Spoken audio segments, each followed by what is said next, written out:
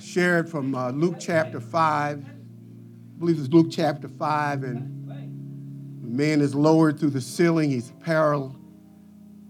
paralytic. He's paralyzed from the shoulders down.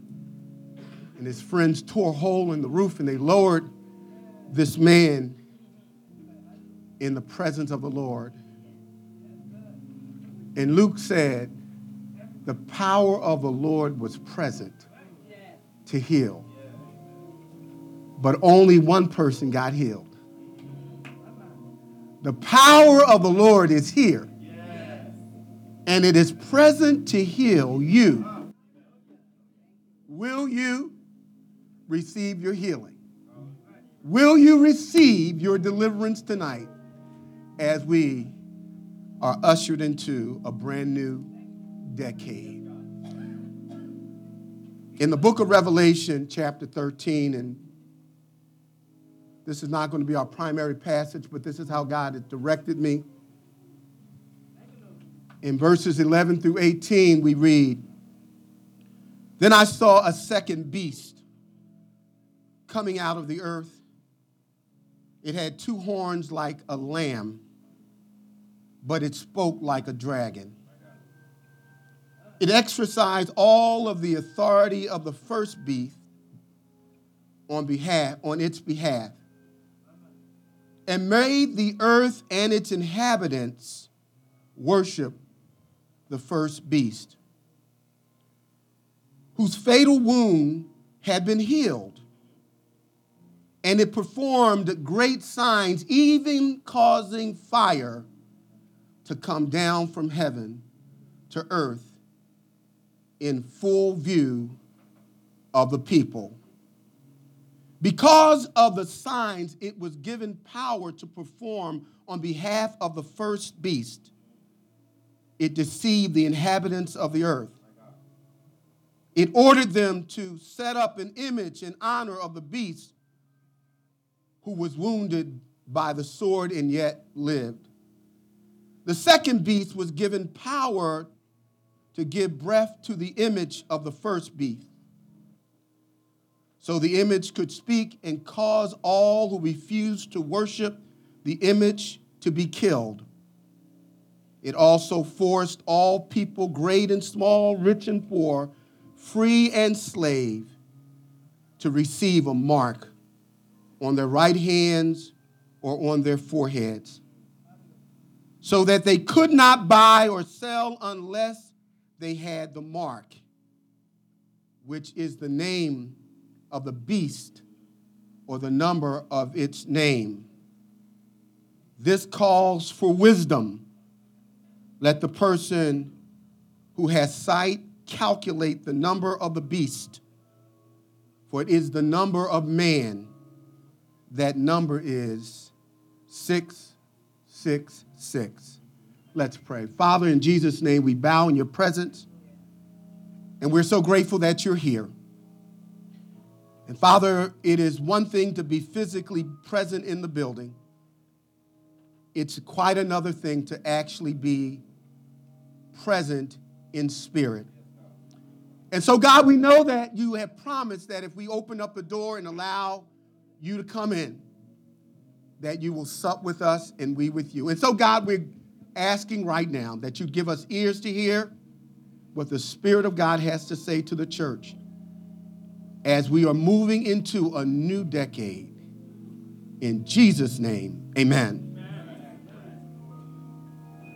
This is a different type of sermon for me.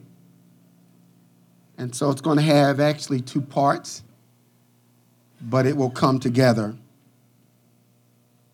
As I prayed about what I should share tonight as a new decade is about to be ushered in, God spoke to me in a dream. When I realized that God was speaking to me, I've learned from past experiences that once God begins to speak and I have a degree of understanding, that I need to immediately record the dream.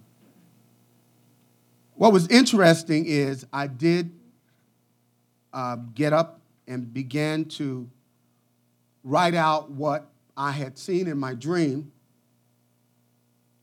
And God prevented me from remembering the first part of the dream. And I was able to record what I'm going to be sharing with you tonight. But the dream was about Revelation chapter 13, specifically verses 11 through 18. And the connection between the title of our message for the last worship time before we move into a new decade is definitely connected. The message is entitled, God is Waiting for Your Yes. And what Revelation chapter 13 reveals that so is Satan, waiting for your yes. There's coming a time on earth when every person is going to have to publicly say yes to God or yes to Satan. We do know from Philippians chapter 2 that every knee will bow and every tongue will confess that Jesus is Lord. But that's after we have died and either are standing before Christ at the Bema Seat judgment, which is the judgment for believers. The Bible said it is appointed unto man once to die, but after this is the judgment. We are immediately ushered into the presence of God, according to 1 Corinthians chapter 5. And believers are not judged as to whether or not we will enter into heaven or hell. That issue has been settled according to Romans chapter 5, verse 1. Therefore, being justified by faith, we now have peace with God through our Lord Jesus Christ. There's therefore no more condemnation. That's chapter 5. Chapter 8, verse 1 says, there's therefore no more condemnation to those who are in Christ Jesus. So the judgment of believers is for our reward. 1 Corinthians chapter 3 tells us that every man's works will be tried according to what sort they are, whether they're wood, stubble, hay, or precious stone. And if any man's work should suffer loss, he himself shall be saved, but your works. And so there is a future judgment that is going to occur in the very throne room of God. But this declaration that will publicly need to be made as to whose allegiance we are honoring is also going to transpire on the very terrestrial soil of the earth, that one day there's going to be a decision that we all have to make. And so I want to cover some things. I'm not going to dig deep, but I just want to get you prepared for 2020. God is waiting for your yes. He is waiting for your yes. I want to start with, as we look at that Revelation 13 passage very superficially, the current spiritual climate that we live in, that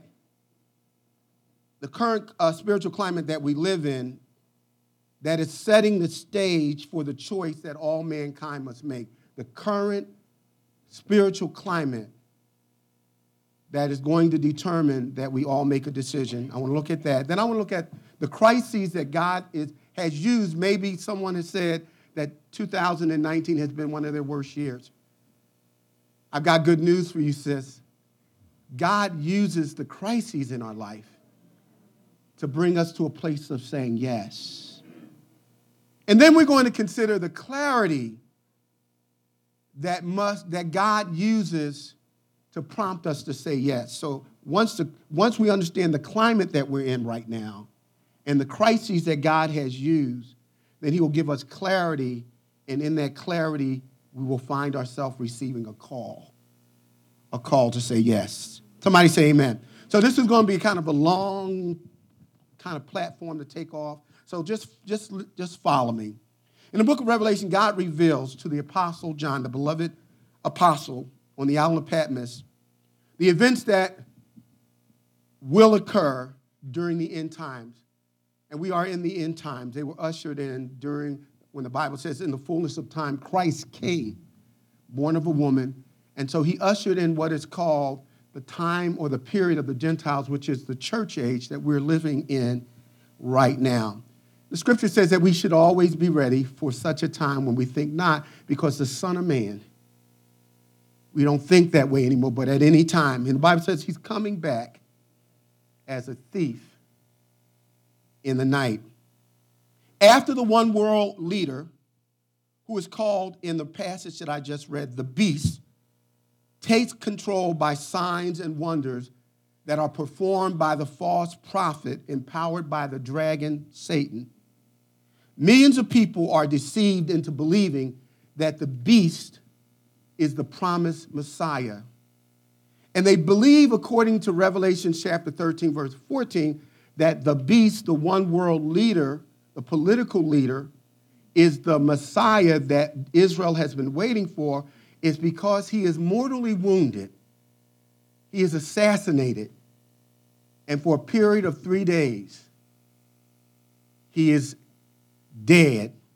And then the false prophet, supernaturally, through the power allowed to the dragon, who is Satan by God, brings this dead political leader called the beast back to life. And when he is brought back to life, people begin to worship this man as the promised Messiah, as God in human form. And what this leader, through the false prophet who performed signs and wonders, which leads to a greater deception, he requires that everyone who is involved in transactions, in order to eat, in order to live, in order to clothe yourself, you have to receive the mark that identifies a yes to the beast, a yes to Satan, who is in charge of the unholy trinity. The dragon, the beast, and the false prophet are operating in the place of God the Father, God the Son, the Holy Spirit during the tribulation period. As a pledge of loyalty, the mark of the beast, 666, which is the symbol of man, as is 7, the number 7 is the symbol of the Holy Spirit in completion.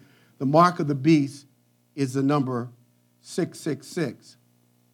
Now, when I studied this many years ago, my professors and scholars, and myself included, could not figure how people, having read what is clearly recorded in Revelation, could be deceived into receiving a mark, until we have, in the last 20 years, moved from a paper currency, a coin currency, to a encrypted code currency.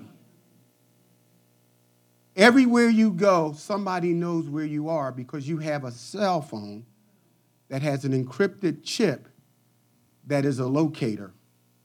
Some of us have Alexis in our house. Alexa, thank you.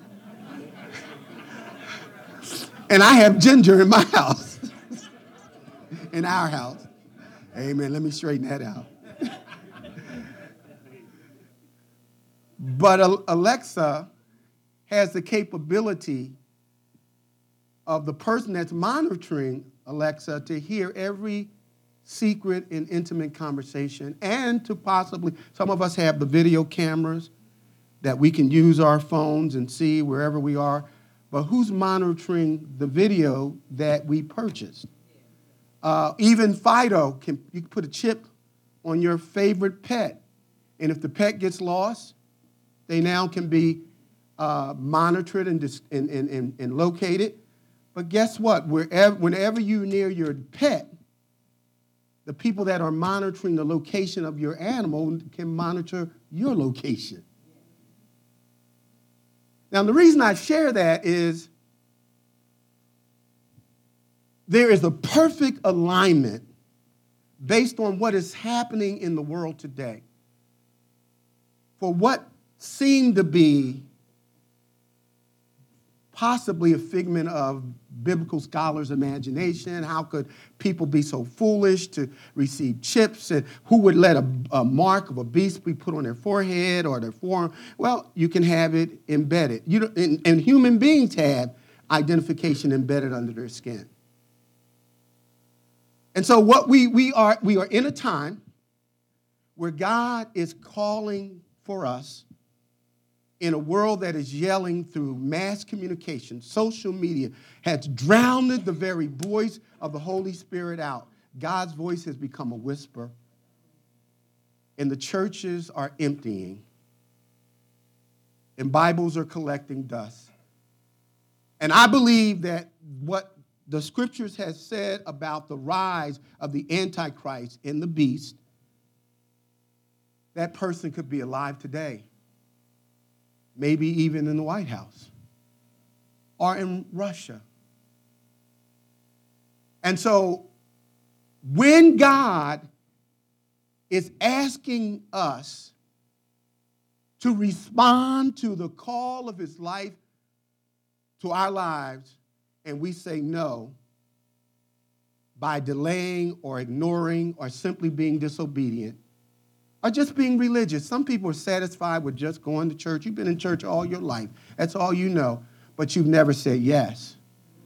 You've never surrendered to God and his will for your life. I want to suggest to you that when you don't fully say yes to God, you really haven't said yes at all to him, but you're saying yes to the enemy. The most dangerous thing to Satan's plans for the world is a sold-out Christian. But we're so busy picking each other apart and finding reasons to be divided. Satan doesn't even have to worry about the church. He just lets us have a lot of good singing and a lot of nice fancy clothes wearing and getting a lot of big-time titles. And God is still calling for us to say yes. There's coming a time, and I pray to God that you will not be here, because the scripture talks about the restrainer being taken out of the world when the Holy Spirit, at the time when the church is snatched up, caught up, raptured, when the trumpet is sounded and the dead in Christ are brought forth first. And we who remain, the Bible says, will be changed in a moment. And before you can blink your eye, the fastest camera won't catch it. Some will be left, and you'll have a decision to make. Somebody say amen. And so that's the first part of it. And I said, I don't want to come to church to be, talking about revelation. And I want you to understand that this is serious. Jocelyn said that spiritual warfare is not just an event that you pay to attend. It's happening even right now, as God wants to speak to your heart. I pray that you be so uncomfortable this year in 2020 in your spiritual state that you will never want to be what you were in 2019. That God would so shake you and grab you that you will say yes. Say yes. Now, I want to spend the rest of our time, because the beast is here. If not presently, prophetically, it's already done in the mind of God. And that time is closer than we think. Now, turn to Isaiah chapter 6. And this is one of my favorite passages of Scripture. And just like there's a spiritual climate that is setting the stage for one world leader that will demand a yes from you or me. Let me say, maybe you. I don't plan to be here. And I know most of you. How many of you know Jesus? Praise God. Praise God. How many? Let's run on. Now, the crises that God will allow during spiritual climate like we live in is his opportunity to bring you to a place of saying yes. Listen to what the scripture says. In the year King Uzziah died, I saw the Lord sitting where? On a throne, high and lifted up, and the train of his robe filled the temple. Above it stood seraphim. Each one had 6 wings. With 2 he covered his face, with 2 he covered his feet, and with 2 he flew. And one cried out to another, Holy, holy, holy is the Lord of hosts. The whole earth is full of his glory. And the posts of the doors were shaken by the voice of him who cried out, and the house was filled with smoke. This is a scene of another vision, not like the one John, the beloved disciple, saw when he was able to see heaven while hell was staring him in the face. But we're told that it was in the year that King Uzziah died. King Uzziah was one of Israel's greatest kings. He reigned for 52 years. And we're not going to get into all the details of that for the sake of time. But what is interesting is this mountain of a man, this spiritual leader who the nation of Israel prospered under, they were protected under, his name was now appearing in the obituary. How many of you know, if the Lord doesn't come back, that one day our name will be in the obituary? And so it was in the time of what could have been depressing, what should have been discouraging and even causing despair to the place of hopelessness. It was in that time Isaiah said, I saw the Lord. I want you to know, whatever you've gone through in 2019, God will use your crises. God will use the troubles that you've gone through to give you an opportunity to get a video from heaven. Now, I want you to know who he saw. He said, I saw the Lord. We understand scripturally that God is spirit, and they that worship him must worship him in spirit and in truth. So he didn't see God the Father, but in John chapter 12, verse 41, Jesus quoting from Isaiah 53, who has believed our report, he said, when Isaiah made that statement about I saw the Lord high and lifted up, he was talking about me. So the one who was high and lifted up was none other than the pre-incarnate Christ, taking on physical form as he did. We call that a theophanies, that Christ in the Old Testament at times would take on physical form. He would come in the form of the angel of the Lord. Abraham saw him, and he called him Melchizedek. Remember? Amen, amen. Even if you don't, he did. So who he saw was Jesus. And it was during a time of crises. And notice what he saw about this one who was sitting on the throne. And for our sake, God has many names. Jehovah is one, but it's one of many. But every name that is given in the scripture regarding God is a description or is a picture of the nature, the attributes, the perfections of God. It tells us something about God, what God is like. And so sometimes we need to see him as El Roi, the one who sees everything. Hagar needed to see him as El Roi when she was fleeing from an angry Sarah. And she thought that God didn't care, and God spoke to her, and he said, I see you. And then she said, the Bible says she named that place El Roi.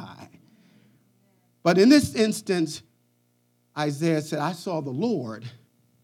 The word Lord is from the Hebrew word Adoniah. It means sovereign, master, ruler, controller, the Lord of all lords. And the reason he needed to see him as Adoniah is because the earthly throne that was occupied by Uzziah, it was empty. But he needed to know that Adoniah was yet seated on his heavenly throne. There's never a time, no matter what you're going through, that God is not occupying, because he's sovereign. You know what that means? That means God can do whatever he wants to do, whenever, however, to whomever. He's in charge. He is the master of all masters. He saw the Lord Adonai. He also said, the Bible says, that his throne was lifted up. Not only is the Lord in charge of everything, he is above. He saw the transcendency of God. He is above all things. There's never a time when chaos is happening on the earth that God has a bad day in heaven. He is beyond the confusion of this world. He is beyond being searched out in terms of his ways. He's inscrutable. He knows all things. But we're not even talking about his omniscience. But he's above all things. We don't have to give God no Tylenol and take a break, God. And I know you need a sabbatical, God. No, he's above. He's like that plane flying above the storm. You see the lightning, you hear the rolling of the thunder, but the plane is unaffected. God is unaffected. Not only does he see him high and lifted up, the Bible says that the train of his robe was filling the temple. That's a picture of God's omnipresence. He is everywhere at the same time. That means when you get home, he's already there. And when you come back to church, he's here waiting for you. And while you're going to see him, he's already with you. So there's never a time that God is not present. The train of his robe was filling the temple. And the scripture says that the angels were singing in a choral arrangement. One group would say, the seraphim said, holy, kadosh, kadosh, kadosh. And the other group would respond, the whole earth is full of his glory. Kadosh, kadosh, kadosh. The whole earth is full of his glory. Kadosh, kadosh. And the scripture says the holiest creatures that God ever made had 6 wings. With 2, they covered their faces because God was so holy they dared not, without permission, look upon him directly. With 2, they covered their feet. That which is associated with sin and dirt, they covered their feet. And with 2, they flew. The interesting thing, the Hebrew word said they were flying in a fixed position. They maintained their distance between them and God. So if the angels are not holy enough to just bust into the presence of God, what about us? Isaiah saw him as holy, totally apart from sin. The Bible says God is light, and in him dwelleth no darkness at all. So he saw him as holy. He saw his omnipresent, the train of robe. He saw him as transcendent. He saw him as sovereign. And the scripture says that the foundation of the temple began to shake, and that was from the voices of the angel. But guess what? The reason the angels had power to do that is because of the omnipotence of God. The omnipotence of God. Somebody say amen. And here's how I know God was pleased. The Bible said that the smoke began to fill the temple. When God is pleased with your worship, one of the evidences of his pleasure in the scriptures is that the smoke will go from the offering into the aroma will go into the nostrils of God.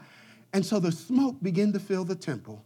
I want you to understand, when you start praising God, crazy things start to happen. And some things start to get shaken. Some things that were binding you and holding you back and keeping you from all that God had for you. When you get to praising him, the foundations will begin to shake.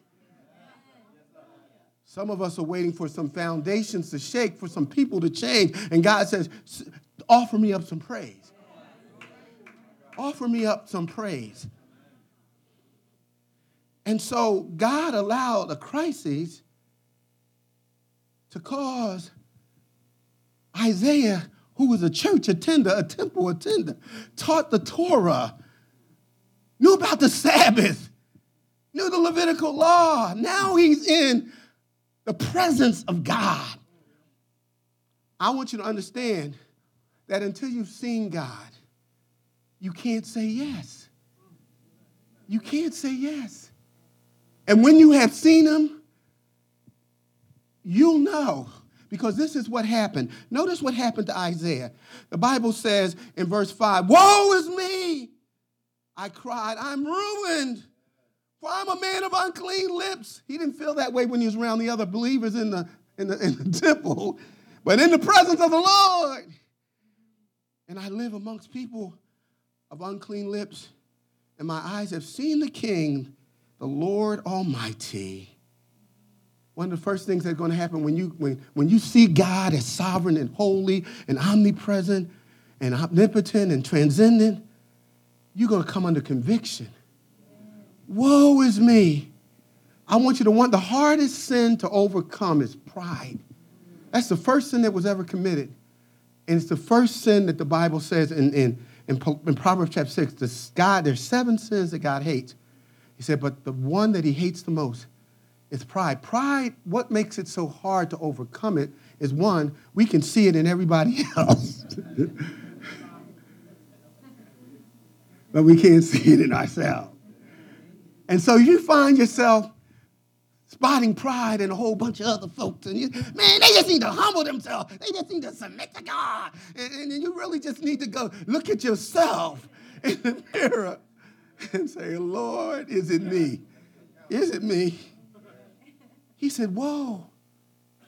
One of the things that happens when we're in the church so long and we know a couple Bible verses, we're in charge of something, we don't get convicted. It doesn't, what breaks the heart of God doesn't break our hearts. When is the last time you cried before God because you let him down? Because there was something, maybe it was just a phone call that you should have made, somebody you should have prayed for. Woe is me. Then he confesses. See, conviction leads to confession. He said, I am a man of unclean lips. When's the last time you confessed specifically your sin to God? Yours may not be unclean lips. But let me just go through. No. Whatever your sin is, the Bible says if we confess, if we agree with God about our specific sins, he is what? He is faithful and he's just to forgive us of our sins and do what? And to cleanse us from all unrighteousness. Conviction should lead to confession. And when you've confessed, you are saying, all right, now, God, aren't you impressed? I'm at church on the night before the new year, and I could have been somewhere else. I could have been having me a good time. God ain't impressed.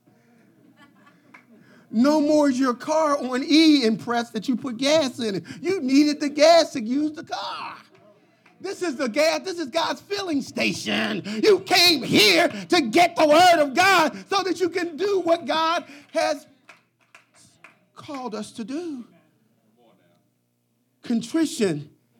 Contrition means humility. He says it occurs when you confess and you're convicted. He said, my eyes have seen the King, the Lord Almighty. Isaiah said, I should be dead. You may not get a chance to have this kind of vision, but when you look back at the mess that God has saved you from, when I think about, oh God, I was talking to my son, I said, I should be dead. Because my brain didn't work right. I used to hit my head against the wall as hard as I could just to see how tough I was. So well, now I know what's wrong with Pastor Benson. Okay. I don't know what you used to do, but man, I wanted to hurt people. I wanted to be bad. I wanted the people to think I was tough and terrible. I wanted to go to Holmesburg University jail. That's where all my cousins went. And when they showed up, everybody just gave them all kinds of street cred. That's what I wanted. But for the grace of God, if it had not been for the Lord, if he had not reached out and snatched me from the very grip of Satan, I don't know where I would be. I ain't putting nobody down. I just thank God there's some things I never tried. I was too scared. Thank you, Jesus, for fear. Somebody say amen. Amen. He said, I'm in the angels belong here. The temple belongs here. Not me. Do you have that kind of contrition? God can't do anything through, the Bible says God gives grace to who? The humble. Let me run on. Once you have once the clarity of seeing the Lord brings us to a place of saying, yes, So the next thing after there's contrition, there's cleansing. He dispatched an angel to take a coal from the altar and to place it on Isaiah's lips. Before he could become a prophet, he had to get purified. So when you come to the Lord with conviction and confession and a contrite heart, then he will cleanse you. They wondered why this woman was kissing the feet of Jesus and wiping his feet with her tears and her hair and used this expensive alabaster perfume. They couldn't understand. And Jesus said, let me give you a theology lesson right about now. Here's what the difference between her and you. He said, ever since she came in and she couldn't stop showing contrition because she'd been clean. She came in, before she met me, she was dirty. But then I, through who I am, cleansed her. And because she is clean, who has been forgiven much will love much. When you understand what sin, one sin, don't take a bunch of, I ain't never done that. And man, I'm so glad. No. You better come to the Lord recognizing that if it had not been for his mercy. And so now the prophet, he says, the angel has touched your lips and you are now cleansed. If you are saved, you've been born again, you have been cleansed through the shed blood of Christ. You are now in a position to say yes. Here's the final thing. You ready? The call to say yes allows you to serve God as a chosen vessel. Listen at this. Then I heard the voice of the Lord saying, I've heard the voice of Adonai saying, whom shall I send? And now the Trinity gets involved. Who will go for us? And I said, after conviction and confession and contrition and cleansing, here am I. Send me. Now let me give you some quick things for 2020. Why should you say yes? I've given you some reasons, but let me just share this for those of you who are on the fence. You're waiting for somebody to give you permission or waiting to feel better. Well, understand, then I heard the voice of the Lord. Whose voice was this? And so the person calling you is not the pastor. It's not the elders or the deacons or some. This is the voice of the Lord. Adonai, the one who could speak in a second and could call your soul to return, and you will kill over and be dead and ushered into eternity. That's the one who is calling you. The call to say yes is not for man. You may get this right in 2020. Who are you listening to? The call is also personal. He said, then I heard the voice.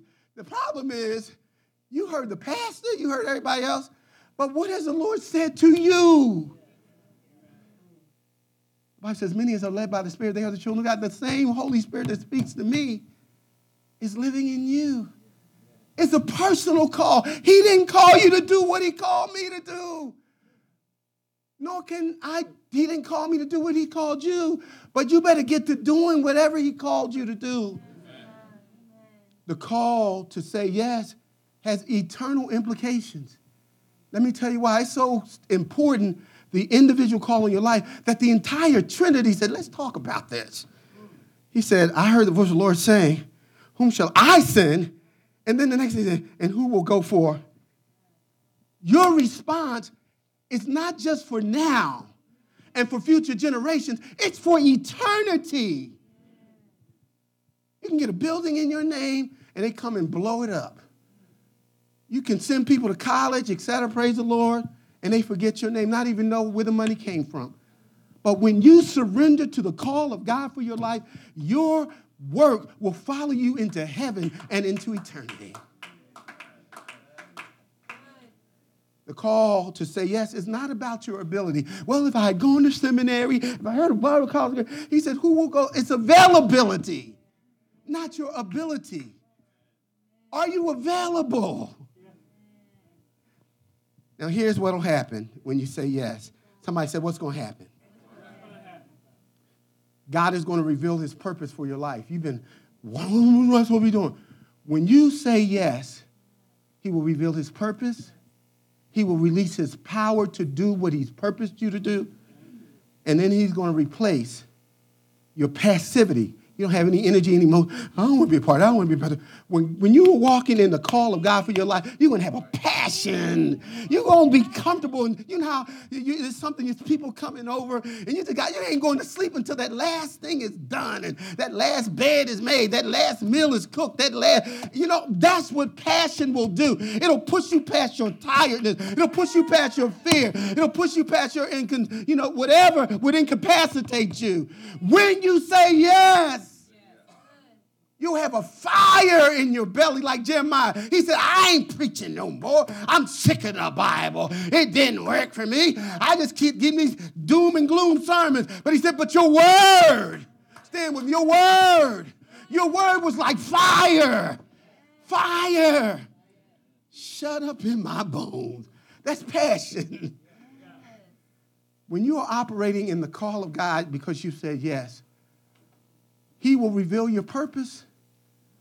He will release his power and replace passivity with passion. With passion. The crisis is here. Things aren't going to get better in 2020. We're walking further and further away from God. We have excluded God from even clear miracles. God is not getting any glory. But God is using these circumstances, these crises, to cause man not to say yes to the beast, but yes to him. And when you have seen God, who is sovereign, transcendent, holy, omnipresent, and omnipotent, then you will be able to see yourself as unworthy. And then he'll say, who will go? Are you willing to say yes with every head bowed? Are you willing to say yes? Are you willing to say yes? If you're here today and you've